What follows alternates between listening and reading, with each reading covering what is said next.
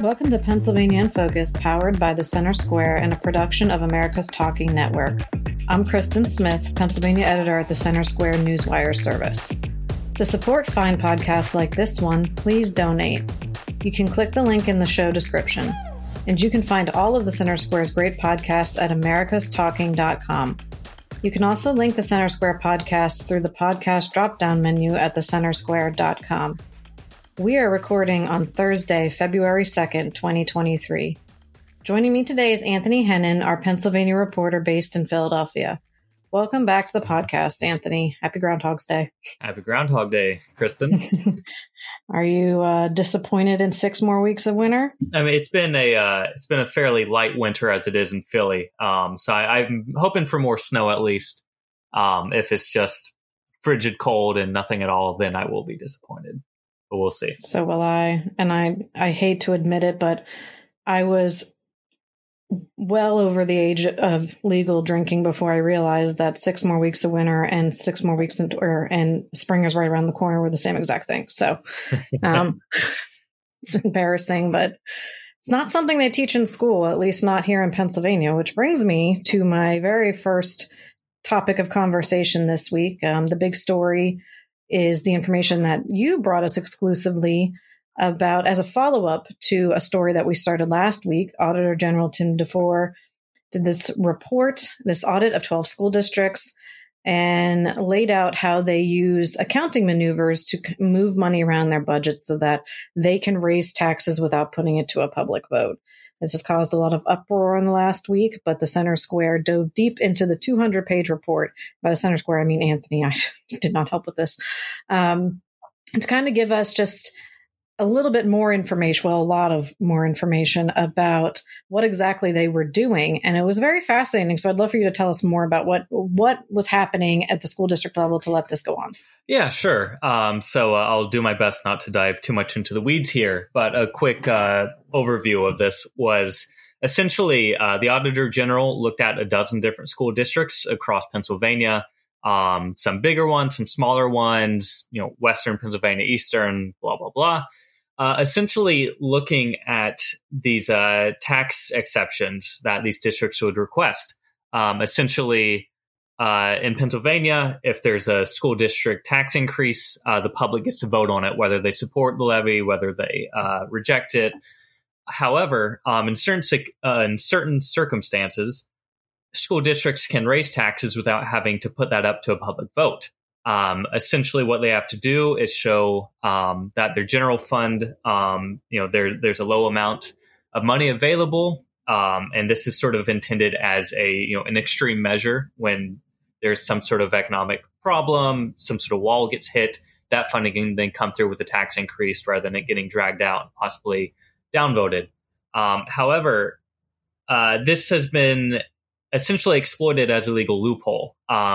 What the auditor found in his report is that essentially within the school's general fund, a lot of this money would get moved around. The best way to describe this is the way to trigger an exception where they would apply to the Pennsylvania Department of Education, and then the Department of Education would look over these criteria to determine whether to issue a tax referendum exception.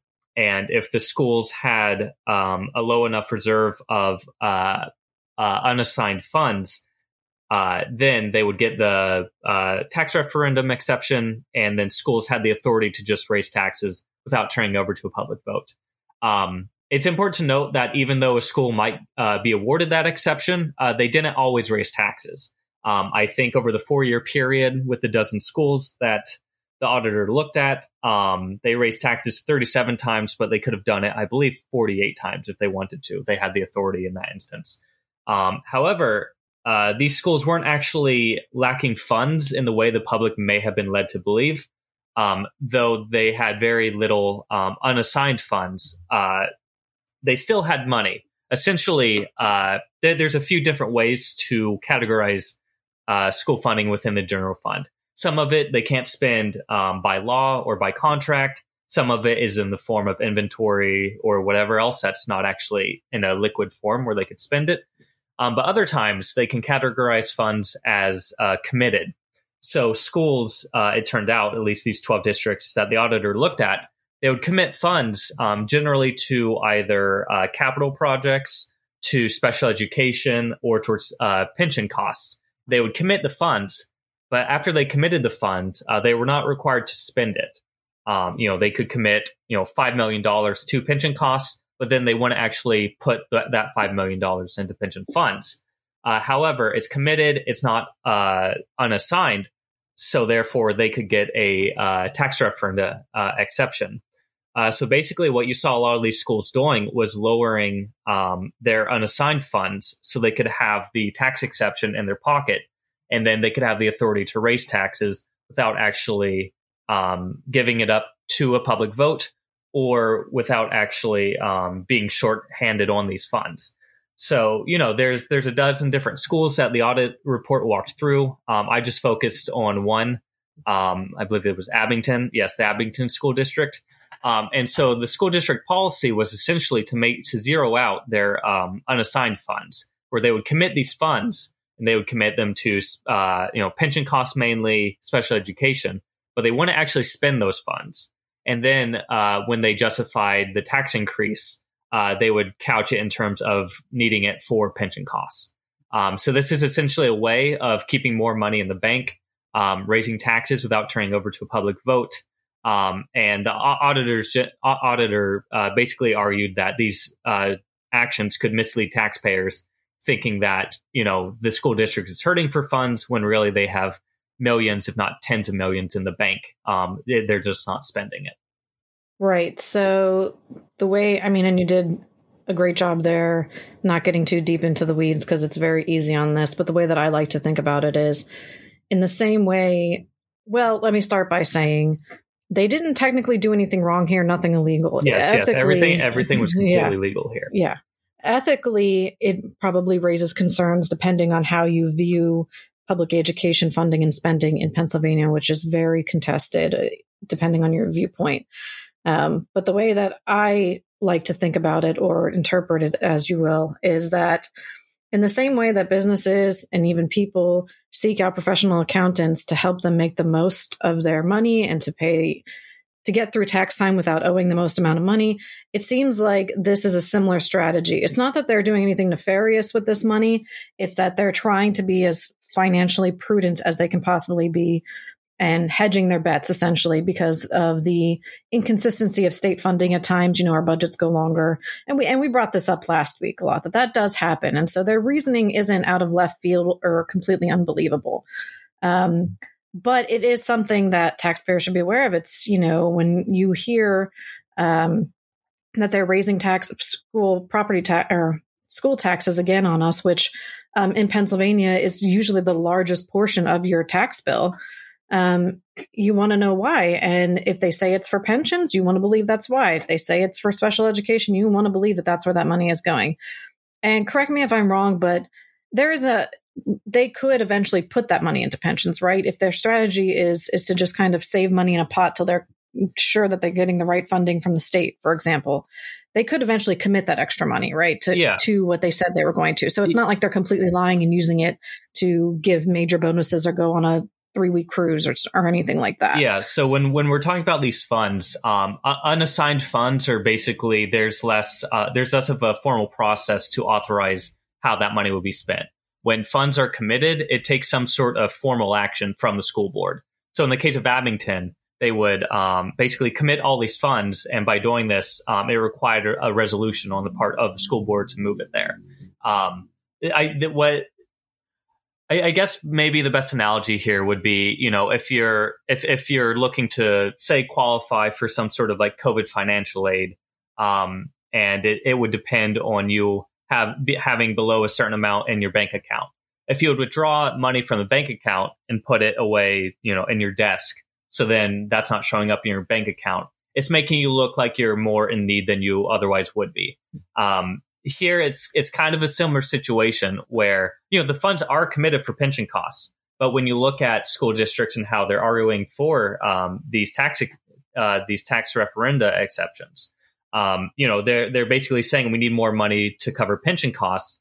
but they have already funds dedicated for pension costs, yet they don't spend that money on the pension costs. So it looks like to a taxpayer, if you're not combing through these budgets, it's looking like they're asking for more money when they don't have it.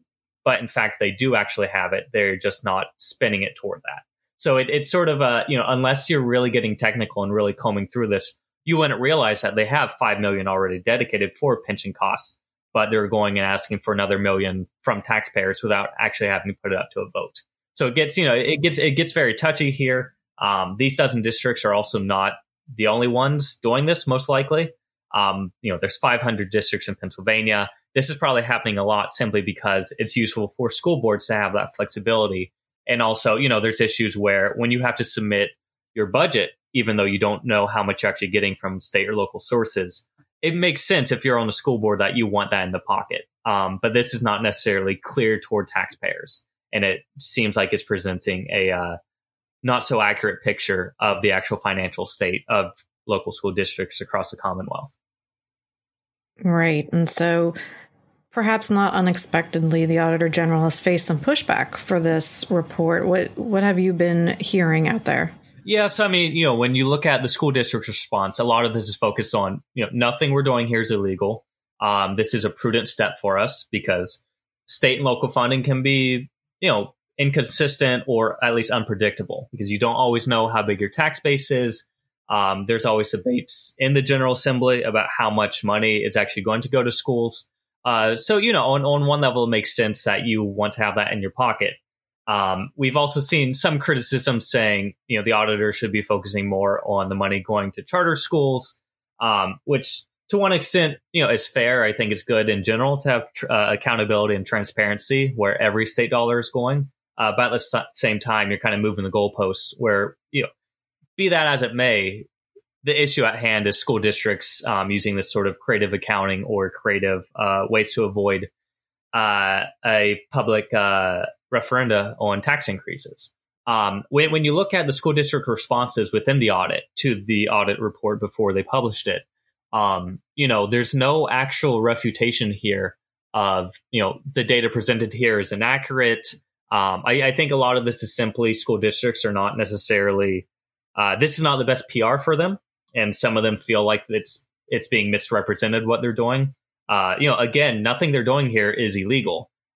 It may be misleading at times for someone who's not following the debates closely. But this is one of those things where school funding gets very complicated. How money gets allocated and spent gets complicated. And I think it's fair for the public to make sure they're on the same page here and not just getting, school district accounting presented in the most positive light possible. Right. It's calling out charter schools. It really reads to me like whataboutism, oh, sure, then maybe this is a problem, but what about charter schools? And I think that does a disservice in general. Pennsylvania is very slow to update any of its laws, the charter school law, how we fund education. They didn't update their basic or their special education funding formula until I want to say 2015 or 2016. And that's after decades of it being inadequate. So, the fact that school districts are having to get creative and sometimes go into these gray areas of accounting isn't surprising. They have to balance budgets based on levels that were set, in some cases decades before their current administrators came on board. So there's definitely a lot of, I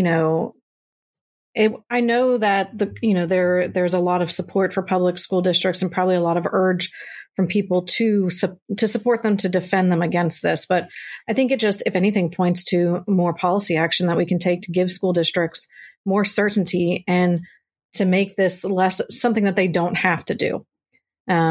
Because, it's not just school districts that have to make a lot of decisions, revenue decisions that, taxpayers may not be comfortable with if they truly understood it. You did another story this week about how a lot of municipalities in Pennsylvania, there's over 2,500 for reference, but there's a lot that use fines and fees almost exclusively to balance their budgets.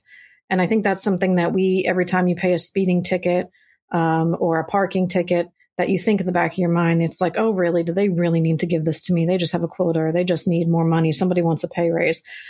And I'm not saying that that's what this money is for, but this kind of leans into that idea and illuminates it to that a certain extent. Yes, these fines and fees do a lot to support your municipality. So will you tell us a little bit more about what you found? Yeah, I think this is just reflective of the broader issue here of people much prefer to get services and not pay for them rather than to get services and have to pay for them. So, raising taxes is always unpopular. It's always a fight. You're spending a lot on it.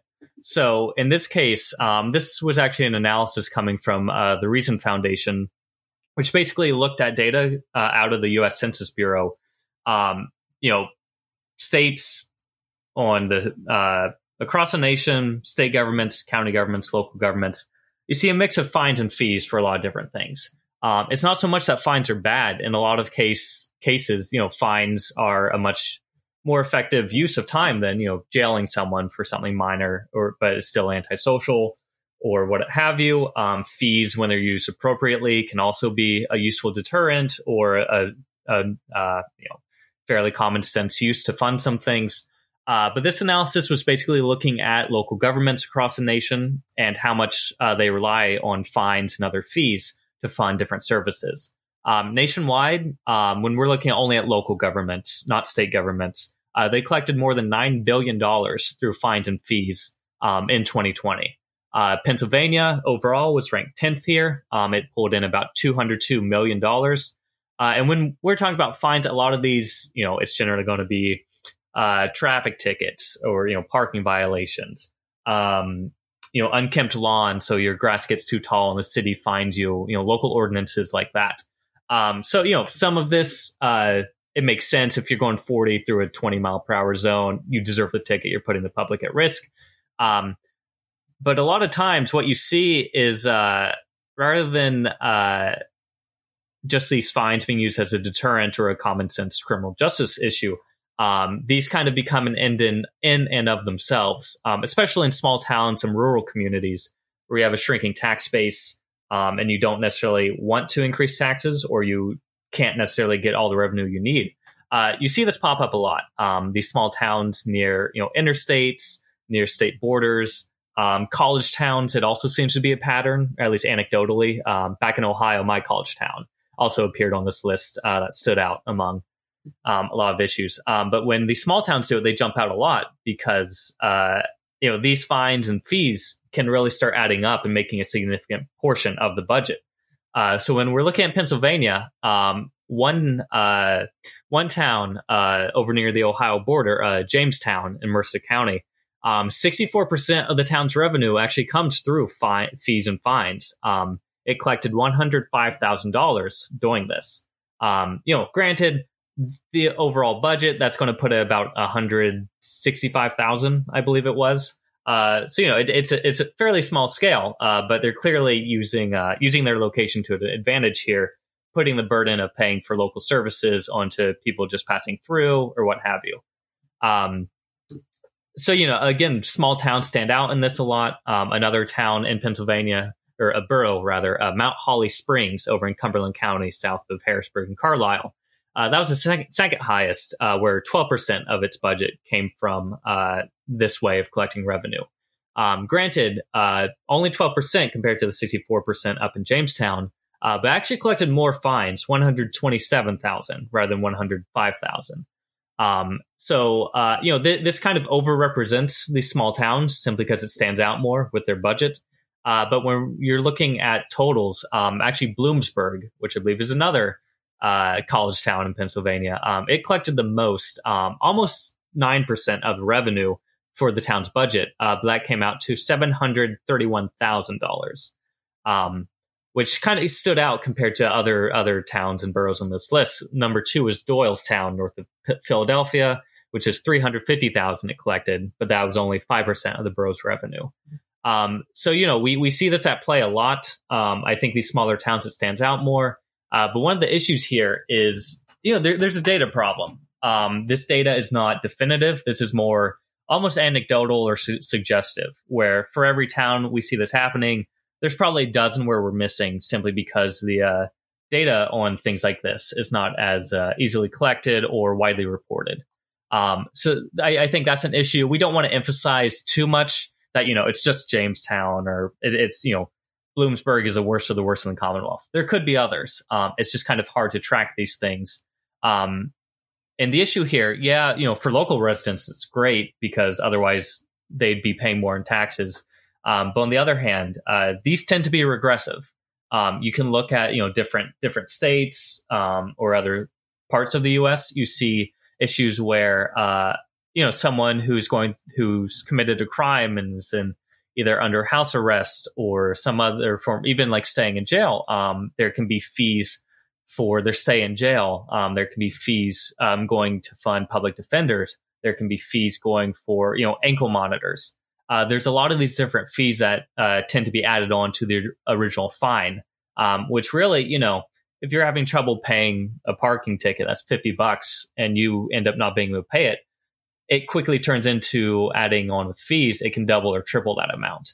And, if you break a law, there's a reason why we punish you. But there's also the Reason Foundation report here recommended, there's alternative ways to punish, or at least alternative ways not to stack these fees on top of one another to put someone in a position where they may end up losing their job for a fairly minor offense. There's some widespread data issues here. Sometimes the financial punishment here is greater than the actual crime.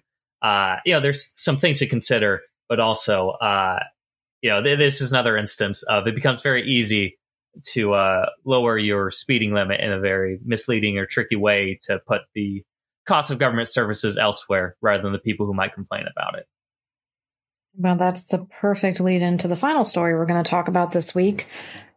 Josh Shapiro, our brand new governor, he signed his third executive order in the last, 2 weeks since he took office. This time, he has decided that effective immediately, every time that you have to submit a professional license or certification or permit to the state for your job, this is something that nurses do, teachers, cosmetologists, barbers, all kinds of professions. Every time you have to go through that professional licensure process to be able to continue to work in Pennsylvania, there's generally a lengthy process that you go to that costs money, you pay fees. And often the state is really delayed in getting back to you to the point where now you're missing deadlines. Now you have to pay more money just to get back into compliance. It's a pretty widespread problem that holds a lot of people back and shifts the burden of these regulations really onto them because they're paying these fees. And then when the state falls behind, it's still their fault. They still have to make up the difference financially. So Governor Shapiro said, no more. Every application is going to get something that he called a date certain, which means this is the date that the state agency that you're going through has to respond to you. And if they miss that date, now they have to refund you for all the fees that you paid. It's, again, this continuation of his very no-nonsense practical approaches to making Pennsylvania a better place to work. I know that sounds kind of, like a PR slogan, but anyone will tell you that Pennsylvania has a very aggressive tax structure.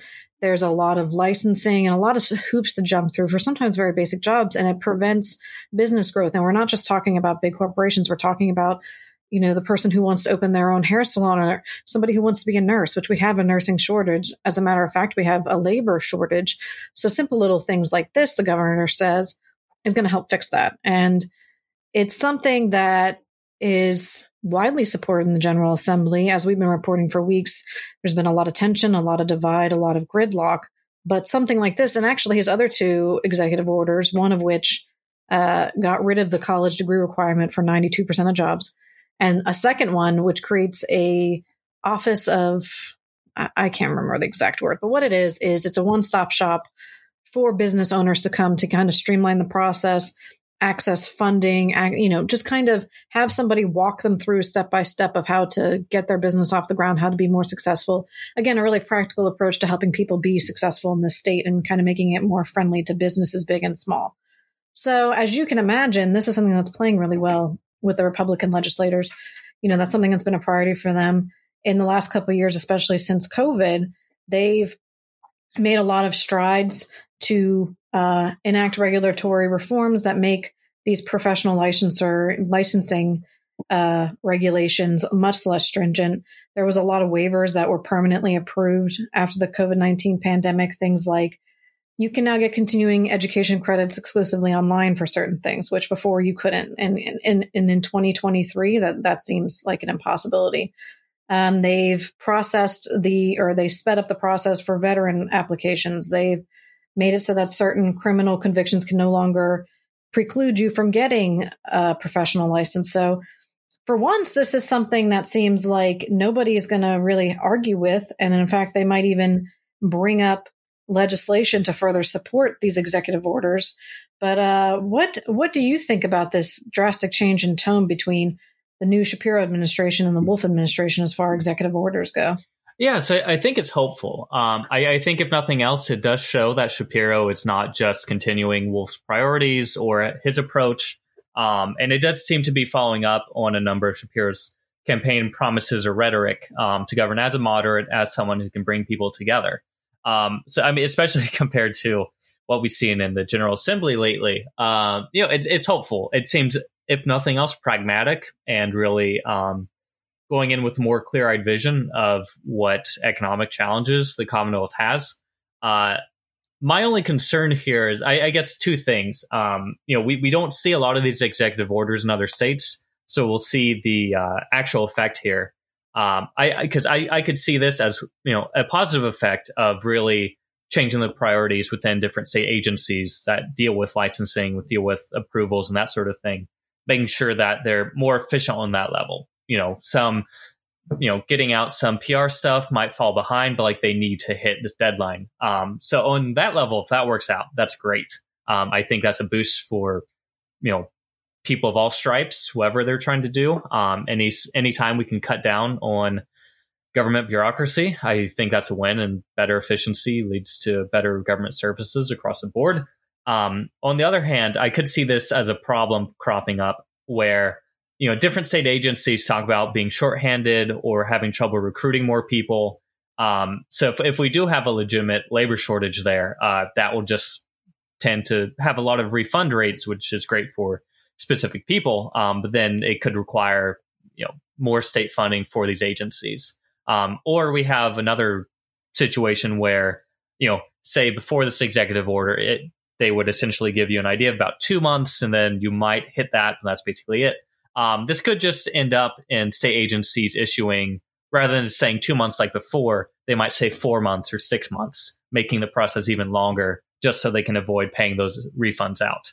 I don't really have any predictions or opinions of which way that can go. I think that'll vary from agency to agency. Staffing levels, the complications that go along with these licensing approvals and refunds. I think there's an optimistic way to look at this and a pessimistic way. I hope the optimistic way wins out, and this just kind of results in better government services and a more clear-eyed vision of how state agencies should be run. But time will tell, and I think it'll be a good, if nothing else, it'll be a good thing for other state governors to watch out for. Yeah, I think you're absolutely right about you can't pull a string over here without loosening some threads over there. And so that's an excellent point to remember if these deadlines are just going to extend and kind of have the opposite effect. But that's about all the time we have for today, actually. Thanks for joining me, Anthony. It was a great conversation as always. And we encourage you to find news that matters for taxpayers of Pennsylvania at thecentersquare.com. To support fine podcasts like this one, please donate. You can click the link in the show description. This has been Pennsylvania in Focus, part of the America's Talking Network. Find all of the Center Square's podcasts at americastalking.com. I'm Kristen Smith, and I'll be back next week with Anthony Hennon to discuss the biggest stories affecting you, the taxpayers.